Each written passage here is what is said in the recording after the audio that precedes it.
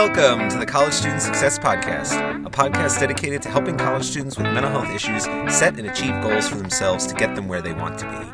I am your host, Derek Malinzak, and this is episode 37 of the podcast. All right.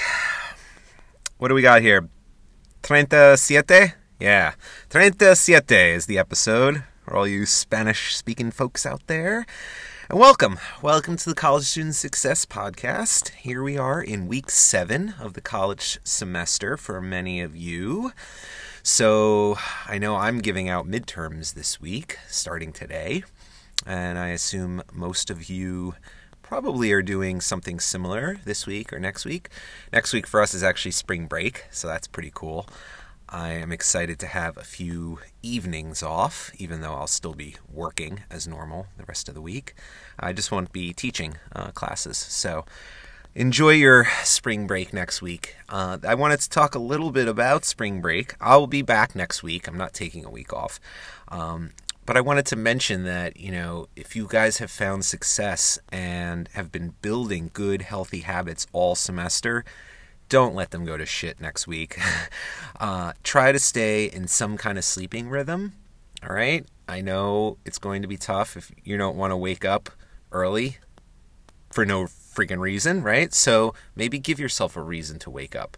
Instead of going to class next week, you might decide, you know what, let me go and run some errands I've been meaning to do that I just haven't been able to get to because I've been so bogged down with school. And I'll get up early to do that because it'll sort of mimic the experience of getting up for class and you don't sort of get out of your rhythm too much. Or maybe, go for a run. It's been nice out in the Northeast at least. Leverage the time off to get some work done that either you've been behind on and are able to catch up, or that you're anticipating having when you get back if you are all caught up. Getting a head start on an upcoming project will be invaluable to you come when the semester starts back up again after spring break. So that is my little quick tip for this week. I probably will keep this podcast a little short. I have to admit, I was a little discouraged this week. I had some interviews that I had planned kind of fall through, and it kind of got me feeling a little bit pessimistic about things. But I think all things happen for a reason. I had started listening to this new audiobook last week or the week before, and lo and behold, I ended up finishing it yesterday, and I wanted to take the opportunity to talk about it.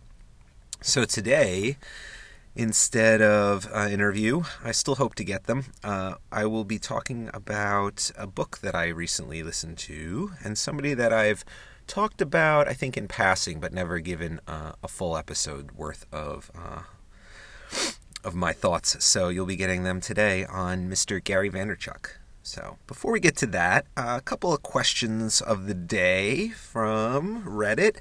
So let's get into those, shall we? Our first question is more for me than for you.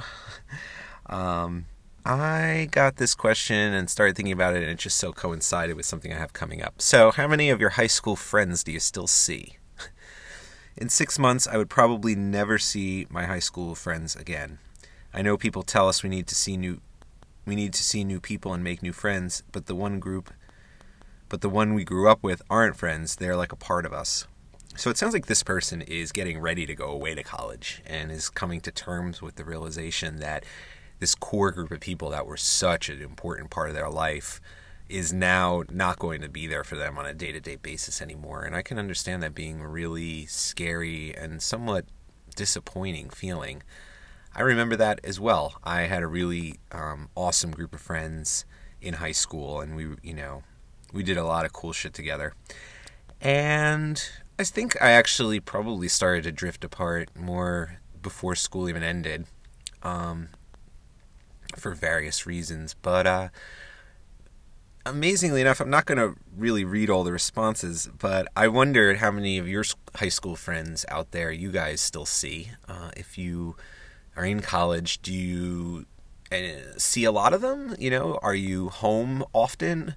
and just have the opportunity to run into them? Are you away at a school, but you have high school people that you went to high school with that are also at that school, so you've remained friends? Or are you kind of completely immersed now in a new set of friends? There's no right or wrong answer to this. I just thought it was interesting because I have been wrestling recently with deciding whether or not to attend my, can't believe I'm about to say this, 20-year high school reunion, which is scheduled for this summer. Yeah, I'm pretty fucking old, I guess. I'll be 38 this year, so I don't really feel that old. But sure enough, right? You graduate high school usually when you're about 18 years old. And lo and behold, back there in 1996, I was a high school senior. And now we fast forward 20 years to 2016. Guess it's got me feeling a little bit nostalgic, but at the same time, I don't know if I'm going to go. I guess I have to make a decision rather quickly because I believe tickets are due today to go. I did reach out to one high school friend that I don't talk to very often, but I just was interested to know if he was going, and I didn't get an answer back, positive or negative. So I don't know. I definitely really value those friendships, and they totally made me who I am today in a lot of ways. But I think about, things that matter to me now, and I don't know if reconnecting like that is exactly the way I want to do it. I would be, I think, way more interested if my circle of friends did our own reunion, right? Separate of my high school, which, a very small percentage of them, I'm sorry to say, all you T-birds out there, do I really have a vested interest in, kind of checking up on old times? Hopefully I don't sound like snotty. It's just, I have, my life now, and I, have my interests, and I have limited time. So I think that a sort of a friend reunion would be more appealing to me than a full-blown, high school reunion. So just a little tidbit about me, I guess, felt like sharing, and, wanted to kind of think about what my audience thinks about when they think about their high school friends. It's a lot of thinking. All right, let's get into another question. This one is a bit more serious, and one that I actually took the time to respond to on Reddit personally. So I'm going to read this one. It comes from Iman1 Haddad. I'm in a situation that really affects me on a day-to-day basis, and I need some advice. First off, my parents are very protective and don't like me going out much. They're terrified I will leave home one day. When I was in high school, I had a moderate amount of friends, but I'm an introvert and I tend to keep to myself, even though I like having friends I could talk to. My senior year, my parents encouraged me to be a full-time dual enrollment student at a local college that my dad happens to teach at. So for an entire year, I didn't have any social interactions with any of my friends from high school. I didn't make any friends in my college classes, and I basically stayed at home and only left my house to go to class and my job as a part-time lifeguard. I could talk to the people at my job, but there's such an age difference that long-term friendships were not possible. When I started applying for colleges, I applied to several out-of-state schools, and the local college I took classes as a backup. I got into every single one, but was forced to stay at the local college because my parents didn't want me leaving. Also, tuition for out-of-state is incredibly high. That summer, after I graduated high school, my parents forced me to quit my job, my only chance at interacting with other human beings, so I could focus on school full-time. Started my first official year of college as a sophomore student, the same as I had the year before, except without a job. I'm a very hard worker. School is basically all I know. All I do is study. After I left my job, I had almost no motivation to do anything. I had less time on campus than I ever had before, so I was basically at home on my laptop or at class for the entire semester. My grades started to slip. I didn't care. That's when I realized that this was becoming a problem. I hadn't talked to anyone who wasn't family in months. I have no friends in any of my classes, and I stopped caring about my grades. At the end of the semester, I realized something needed to change. Started second semester with an even shorter class schedule, 2 morning classes. I spent more time than ever at home. My grades are getting worse. I feel depressed. I've applied to a nursing school in-state about 3 hours away, but I'm not sure I'll get in. The only chance I have to get out of the house, literally. Every day I feel sad and miserable. I'm 18, sophomore in college, no friends, overbearing parents. I can't officially call myself depressed to my family because my parents won't believe me. They're Asian. All I could think about is graduating at 20 years old, becoming a nurse, which I never wanted in the first place. It's my parents' choice, and working until I die. I want the college experience my parents keep talking about, but honestly, I wish I could skip the miserable period of my life and instantly be 30 with a husband and kids so there could be something to make me smile. I hate feeling this way. I just want to literally step out of my house. I need help, not professional help, just some advice to let me know if I'm missing out on anything big in college, or if it's easier to make friends once you start working. Alright, so I took the time to read all of that because there is so much packed in there that I could probably do an entire podcast just on this person's post. Not going to do that, but a few things alarm me. Here's my response. So, this is a tough situation. Your parents are not treating you right by forcing you to choose your college and or your major. At the same time, I can understand that it must be tough to leave if you have no income or means to support yourself. It's time to be straight up with your parents about how you're feeling. You said they won't believe you about your depression, but once they see your grades, they'll know something's wrong, so that might be the best way to get their attention to see that the situation needs to change. I could totally understand that after years of not doing so, it's going to be very hard to stand up to them and explain the things that you've described in this post.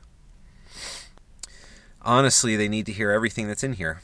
So if worst comes to worst, print this post and just give it to them. It's like ripping off a Band-Aid. It's going to hurt like hell, but what will hopefully follow is a newfound sense of freedom in knowing everything is out on the table now. I also suggest talking to a counselor. Despite you stating you don't need professional help, you could talk to someone even just for a visit or two at your school. The cost should be included in your tuition, and your parents will never have to know if you don't want them to. I think it's important because the counselor will validate your feelings, is going to help you set a plan of what you're going to do next. It would seem, though, that before you can make a plan, you need to come clean with how you're feeling to your family. They should be an emotional support to you during college, not another stressor. I know you know this, but I feel like it's worth saying out loud. You're an adult. You get to make your own decisions, and your feelings matter. So, there's a lot of things. First off, the issue of the overbearing parents, that is extremely tough to advise on, I think, because this person really, in my mind, kind of does have limited options. So that's why I really stressed talking to parents and turning them from a stressor, if possible, into a support. I can't imagine what it must feel like to have your family dictate to you where you're going to go to school and what you're going to major in.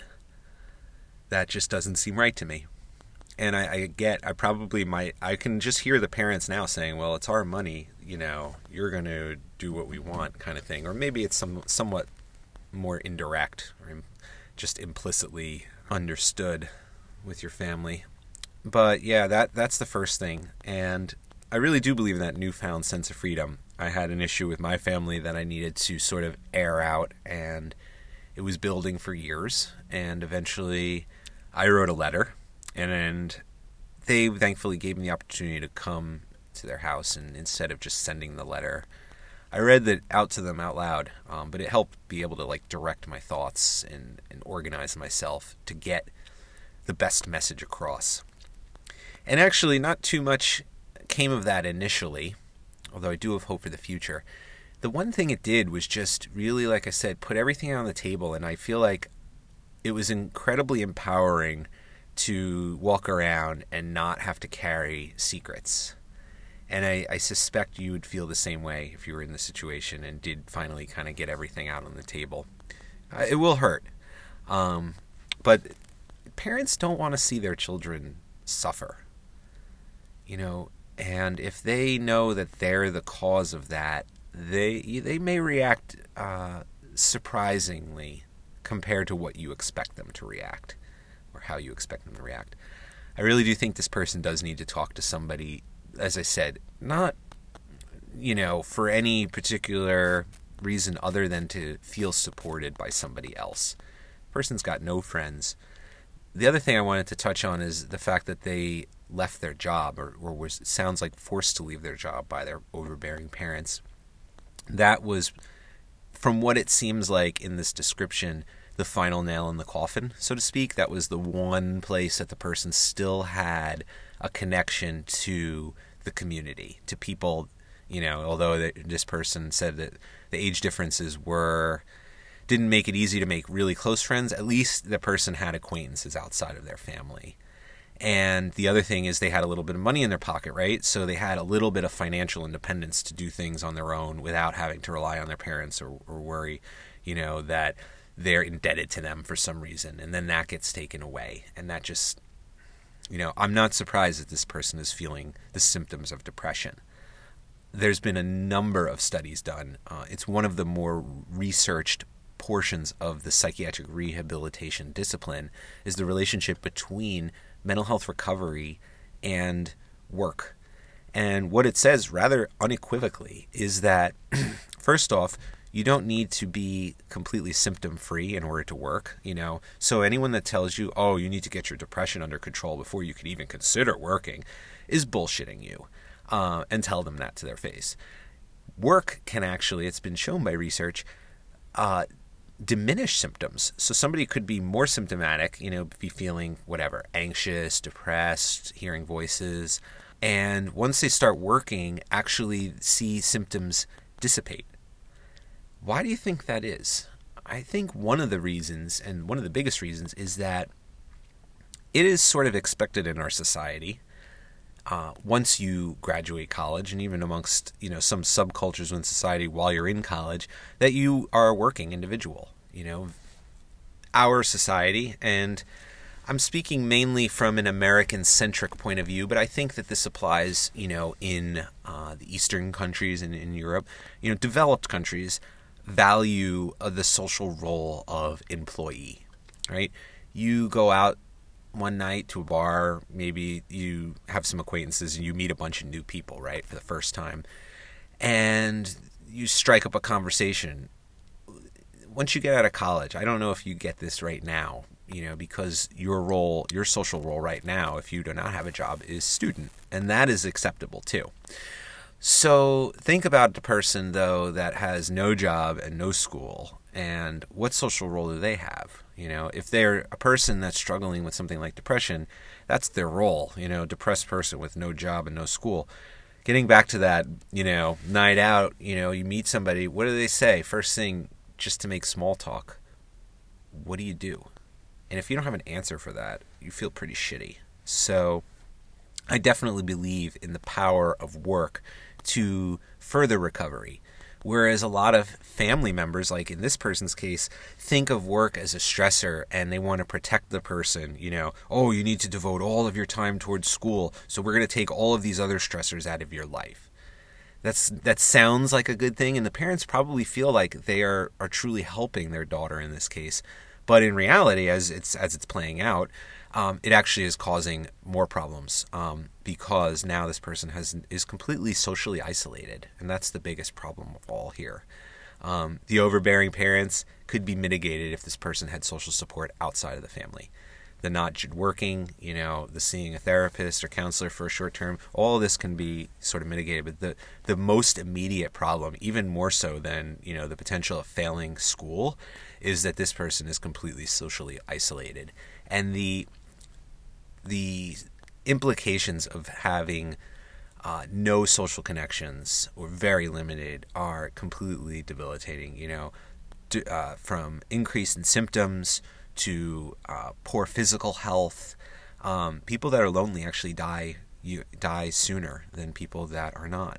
So that to me is the most important issue to be rectified here, and I really do feel like this person's best course of option is to be completely honest with their family, no matter how overbearing, and take the time to empower themselves. They are an adult, and they do get to make their own decisions now. And it might come with some rather harsh natural consequences, like, oh, if you're going to do that, you can't be here. And if it's important enough to the person, they'll figure out a way. So best of luck to you in this issue, and I hope things turn around for you. All right, so let's get into today's topic.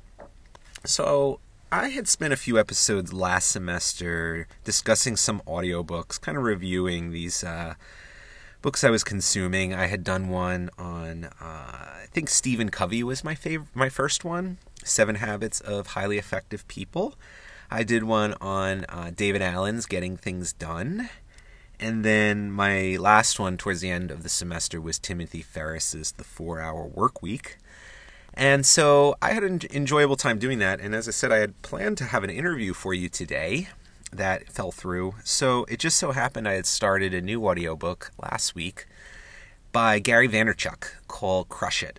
And that is his first book. And it's about building your own personal brand and sort of why entrepreneurship is a big deal in the internet age that we are in today. So I didn't know if I'd really like it. To be honest, I first heard about Gary Vaynerchuk through my one of them, sort of a mentor of mine that I've talked a little bit about in past episodes, Jack Spirko, who runs the Survival Podcast. He was the one that first, he's a big fan of Gary's, and he actually interviewed him.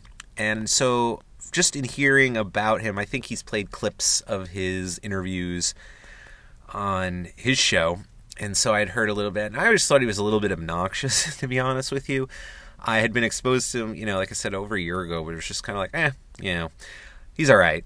And then I heard one when I was like, all right, he's pretty cool because even if he's a little bit obnoxious, you could just tell he's super passionate about what he is talking about. And after I get past the initial, in-your-face way that he is, that's what rings true to me. And that is what's important to me, as you guys probably know from having listened. So I was interested in him, and then I got this free Audible subscription. If you guys don't know what Audible is, it's sort of like the audiobook subsidy that is managed now, I think, by Amazon. So I got an offer. If you're an Amazon Prime member, I think you get this offer to try Audible for 3 months, and you get 3 book credits. And once a month, you get to buy a book, or you get a book for free, and then you just have to remember to cancel. So this was the first book I got. Had been interested. I was like, let me check out Gary V. The other reason I got into him is because he does primarily a lot of YouTube. He's big into Instagram. Now he's into Snapchat. So the mediums he was using just didn't really sync up with my primary way of consuming media. So I'm not a video person. I don't watch a lot of videos just for the content, right? Just because I'm into it. Like, if I watch video, it's usually for a purpose. Like, I need to learn something in WordPress, or right now I'm learning ScreenFlow for Mac, so I'm watching a bunch of tutorials. That's what I use video for. I don't like to consume video, it's just, I don't know, I'm more of an oral, A-U-R-A-L, or auditory learner. And that's why podcasts appeal so much to me. So he had his Ask Gary V show on YouTube for the longest time, and he did Wine Library TV. I identify with him because his first show, he tells his story, in numerous ways. But one story he tells is, how he took over his father's wine shop in Clark, New Jersey. And it sort of rings true for me because Clark is a town very close to where I work that I drive through every single day to go to work. And the Wine Library, he's got the big store in Springfield that I used to pass a lot. So, he's in my area too. So I was interested, so I decided to get the book. And I had it for a few months before I even decided to listen to it. And then I kind of crushed it in terms of listen to the book in, it's not that long of a book. And in some ways, I guess I was a little surprised. I thought it would be a little bit more nuts and bolts, and instead it was a little bit more big picture overview, but that's fine. It just wasn't, I was expecting more like the 4-Hour Workweek type of layout, but it was more of an overall philosophy. So he talks about why it's important to build your brand in today's day and age. And, he's got a lot of good reasons for it. And I think something he mentioned, let me just go back before I get into the book. As another reason why I've gotten into him recently is, as I said, I'm not really into the YouTube stuff that he does, but I don't know if it's recently, I just recently found that he has a podcast that goes along with it, which is basically just an audio version of his YouTube show. And once he started doing that, he's 180 episodes in, so I guess he's been doing it for a while. Once I found it and started subscribing, that's when I really got into him, because now I listen to him. He does a couple shows a week, and I'm like, oh yeah, this guy's fucking awesome. He just really has a way of explaining things and breaking things down, and all the show is people writing in questions or videoing questions for him, and he answers them. And it's all types of things, from building a business to entrepreneurship to social media and leveraging that. So your personal brand is sort of whatever makes you tick. And he talks about, his biggest thing is passion, not surprisingly. So what do you do with passion? Well, passion is everything, according to Gary Vaynerchuk.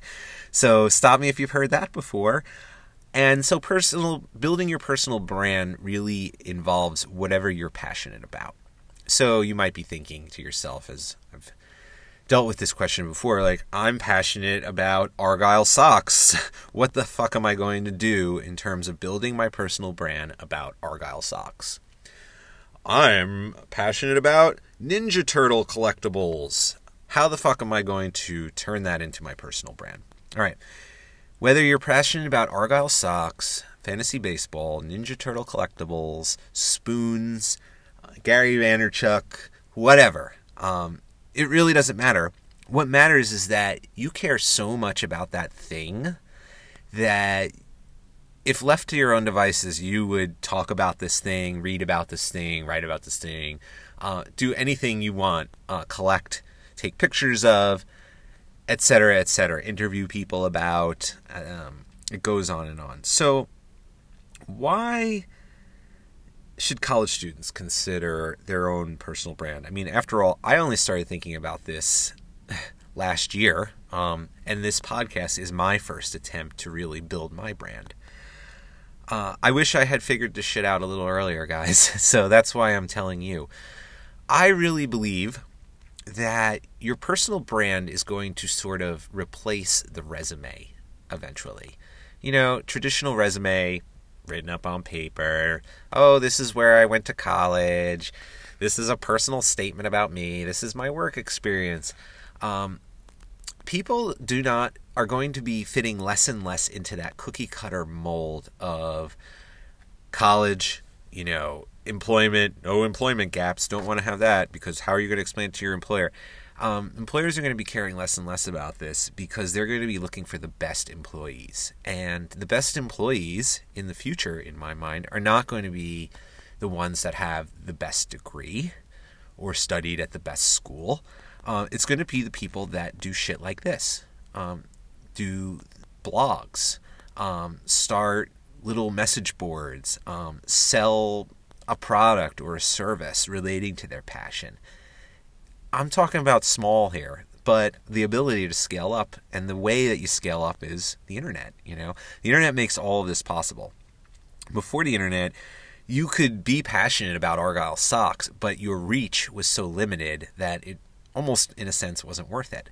But now, the internet, it's everywhere, and it doesn't go away, right? I could stop doing this podcast tomorrow and never touch it or talk about it again, and 5 years down the road, somebody might be interested and look it up, and there it is, Or I might, be interested in talking to somebody about it, and I could just point them to the web address, and voila, as long as I keep up my my server space requirements and keep renewing my web address, that's really all you need to do to keep things up on the internet, seemingly forever. So I think about the future, and I think about, if I were to ever leave my position at Rutgers, what I would do next. And, I would still certainly have a traditional resume. They're not going away anytime soon. I'm projecting long term here. But really, if I had a position I was interested in, and I send in my resume, what I would actually feature is this podcast. I would say, if you want to know about me, listen to this podcast, and you'll get a good sense of who I am and what I'm about. And so that sort of gets at one of the other Garyisms that I think is really cool, is success is in your DNA.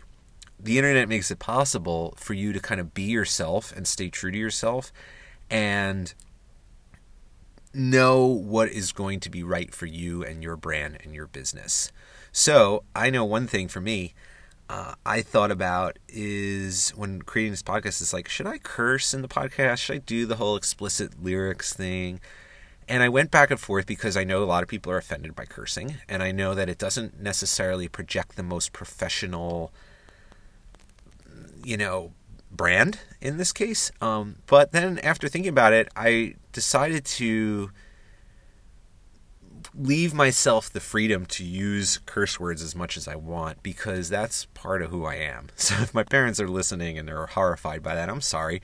I curse a lot. I drop F-bombs. It's just kind of like, I don't know. And I don't really care if people don't like it. So, I needed the freedom to do that, because if I didn't do that, I wasn't staying true to my DNA, so to speak. I wouldn't say necessarily cursing's in my DNA, but you get the picture. Like, you have to be yourself. That's why I don't do a lot of editing with these podcasts. I didn't do any last semester, and that probably was a little lazy on my part. So I'm doing the editing this time. But, if I make mistakes and stuff, that's not what I'm going back and correcting. I'm correcting, I'm cleaning things up. I'm not removing parts of me. So your DNA is just knowing what's right for you and being empowered to be yourself. And if you're talking about your passion, let that come out. It's okay if you fumble over your words, because that's what really passionate people do sometimes, because the message is what's important, not the technicalities of how it's said. So I don't know. It's just really cool to listen to passionate people, right? I hope that my passion for what I do comes out in this podcast. So once you know what your passion is and know that success is in your DNA, you really, kind of just get to creating content. Like, how do you do that? It sort of depends on your message and your kind of person you are. So again, it comes back to your DNA. Like I said, I'm not a video person, so I don't watch a lot of videos. I do make a decent amount of videos because I teach online, so it's sort of a requirement, and I'm fine with that. But I prefer, if I'm consuming media, to listen to it. So it makes sense that my passion, for what I do, online learning, helping college students with mental health issues set and achieve goals, the best way for me to do that is with a podcast, because that's kind of what I'm into, and that's how I like to learn. So if there's somebody out there that wanted to do exactly what I did, but was more of a video person and started doing it, like, great, all props to them. And I bet there'd be a lot of crossover between my listeners and that person's viewers, but that's awesome. I think there's room for everybody. I'm a big believer in the abundance philosophy. So there's plenty for everybody. Anyway, so how do you do that? So you choose your platform. So again, I had a podcast. You may use YouTube. Another person might just do a straight, more traditional blog. But I do recommend that everybody have one central place to kind of call their own. The www.derekmalinzak.com, so to speak. And that for me is my where I house my podcast, which is collegestudentsuccesspodcast.com. And that's where I'm building my brand. It shows longevity, right? I've been at this now since August of last year, pretty consistently. It shows an air of authenticity. I don't believe that I come across as ingenuous. And I'm also doing this, or sort of one of the indirect benefits that comes along with this is an air of authority. So I wasn't doing this because of this, but it just sort of is a nice offshoot. I sort of get some street credibility if you have been doing something for long enough and putting it out there for long enough.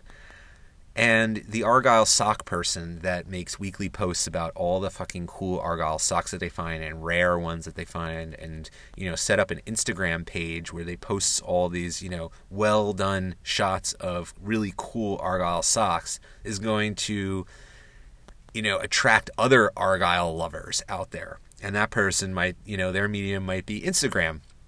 But I would still, again, start with a blog and make your post in your blog and then have, there's a million different plugins and ways that you can then have that material forwarded to social media. So social media is your way to kind of build a community. But your blog should be like your home because it's yours, and it's very easy. I'm not going to go into how to set up a blog, but it's really easy. You get a web name, again, DerekMalinzak.com. You register one of those. It's like $10 for a year or two. You get some server space. Bluehost is one. Just look that up and see how cheap it is, and they'll help you set up a WordPress blog. WordPress is so fucking easy, guys, to be able to, manage your own website. And just, it could be a diary of sorts. It could just be what you think about when you are collecting your Argyle socks and a few pictures. For me, it's how I help college students set and achieve goals. For another person, it might be their thoughts on, different types of grass and why you want to plant each type in your lawn versus another type and the region, and I don't know. There are blogs about everything, but there are people with all different kinds of passion. And so I'm not going to get into the building of the community. I really just want to focus on the importance of building a personal brand. There's a saying in the mental health field, or probably in all of the medical field, if you didn't document it, it didn't happen. And this was kind of getting at, you got to keep up on your paperwork. And I really sort of believe this to be true in the internet age. You can have all of this information about Argyle socks, but until you put it somewhere down in a video, on a podcast, in a blog, on Facebook, out to tweets to random other Argyle lovers, it's almost like it's not happening. But once you put it out there, it's there forever. And again, how is Argyle sock loving going to get you a job in engineering down the line? It isn't directly going to do that. But think of all the skills that transfer over from a passionate, blog about Argyle socks to engineering. It shows that the person has a drive and takes initiative. It shows that they have a bit of computer savviness. It shows that they care about something. And you're going to want to be able to distinguish yourself in the future from all those other people out there that do have nothing to their name in terms of their personal brand. One thing that concerns me greatly for the future, especially when I think about my own son, is the rise of automation. And in some ways we've been hearing about, robots are going to take over all the jobs for 30 fucking years. But in the last 10 years, there's been major, major advances when it comes to automation. If you think about, you've heard Google and Apple doing self-driving cars, for example. That's just one. You go into the supermarkets these days and they have, not even just supermarkets, more and more retailers these days have self-checkouts, right? Don't need a cashier anymore. Self-driving cars and trucks, you don't need truck drivers anymore or bus drivers. This is not literally right around the corner, but this is going to come in waves over the next 2 decades, and it's going to eliminate millions and millions of jobs. So what does that mean? That means there's going to be less jobs, but there's going to be more people. The population is at least level, if not growing, in the United States. So there's going to be more competition for precious few jobs. So think about it if you're an employer, right? And you have one of these precious few jobs that's open right now, 20 years from now, and you post that somewhere out there on the internet saying, hey, I'm looking for person X to work in this awesome job that doesn't come around very often because there just aren't that many jobs out there. What could be expected to happen, right? He's going to get an overswelling of interest, right? And 1 million people are going to apply for this job. And how are they going to apply? Well, however resumes look 20 years from now, but that will still probably be the main go-to. And so he's going to have 1,000 resumes to look through. What's going to set him apart, right? It used to be you could set people apart by weeding out just, give me the college graduates. If I have to pick between a high school graduate and a college graduate, I might as well take the college graduate because they're in numerous supply. graduating from college is a way of saying I can do a certain amount of tasks that a typical high school student isn't able to do, right? Coordinate to get through 4 years of school, do all the assignments, There's a certain level, whether it's true or not. I'm sure a lot of high school graduates have the same capabilities. They just haven't demonstrated it, haven't documented it. They don't got the piece of paper. The college student does. But in 20 years, there may just be everybody is a college student, and it's like, well, how do you weed people out? This is how they're going to do it, through the personal brand. They're going to look at these resumes and they're going to say, what stands out? Wow, this person has their own blog about X. My company doesn't relate to that, but that's pretty interesting. What if the company did? What if, because you're so passionate about Argyle socks, that you're applying for a job in a clothing design company? All of a sudden now the passion is going to match the job interest, and the employer is going to look at that and go on your blog and look at your Instagram and be like, wow, this person's really fucking into Argyle socks. And that's going to give them the leg up. I mean, as simple as that. So I'm not saying all this to scare you. You guys are in college now. I don't think this is going to impact you as much as I said, like my son, who's 3 right now. And in 15 years, it's going to look a little different. But I really think building your personal brand is a key to success in the future when it comes to carving out a career that you love. Gary Vaynerchuk says he does not measure success in terms of money. He measures success in terms of happiness. And that the happier he is, the more successful he feels. And I could not agree with that more. That's how I feel right now. And I know that college students that are going through, fucking depression and really horrible anxiety, would love to have that feeling too. So I think it translates well to this population. So just to run through again some of the Garyisms that I had personally identified with as we start to wrap things up. Passion is everything. So if you're thinking about building your personal brand, it's got to be something that you love to do.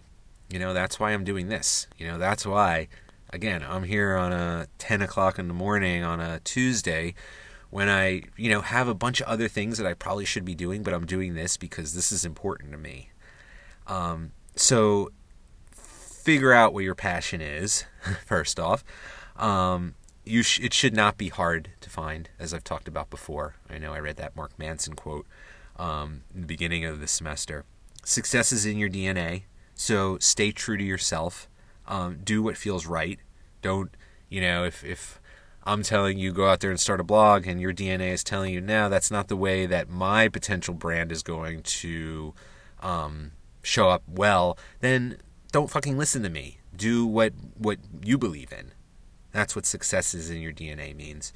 Create great content. So this all comes back to passion. If you're really passionate, your content will be great. Choose your platform. Again, have it match your own DNA, right?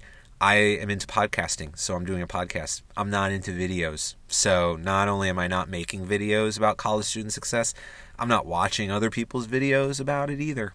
So I know YouTube's a great place, and a lot of college students, that is their preference, but it's not everybody's. Keep it real. Be authentic. Have patience. So one of the other things he talks about is you can't just build a personal brand in 2 months. That's why I think it's cool for college students, because they may not necessarily the focus be on making money right off the bat. I'm not focused on making money with this podcast. That's for damn sure. I don't really see a way to monetize this, but I know that if I have people that listen to me and believe in what I'm talking about, that if I were to come out with something down the line that would be potentially something for sale, that, I've built up a decent amount of credibility to be like, if you like this podcast and you believe in me, I think you'll like this thing too, So, patience, I think, is important when it comes to this, because the primary focus of building your own personal brand in the beginning should not be to to make yourself a millionaire. It's going to take time, and you have to be fine with that. That's why I said starting early is like the best advice I could give for this. Hustle. There really isn't a lot of fancy advice to be given behind hustle other than you need to fucking hustle. You need to want it, and you need to be willing to go after it and get it. I was talking last week about a major step I had made in achieving my goal in getting a hotel for the weekend to kind of bang out all these screencast recordings that I got to do for my online course.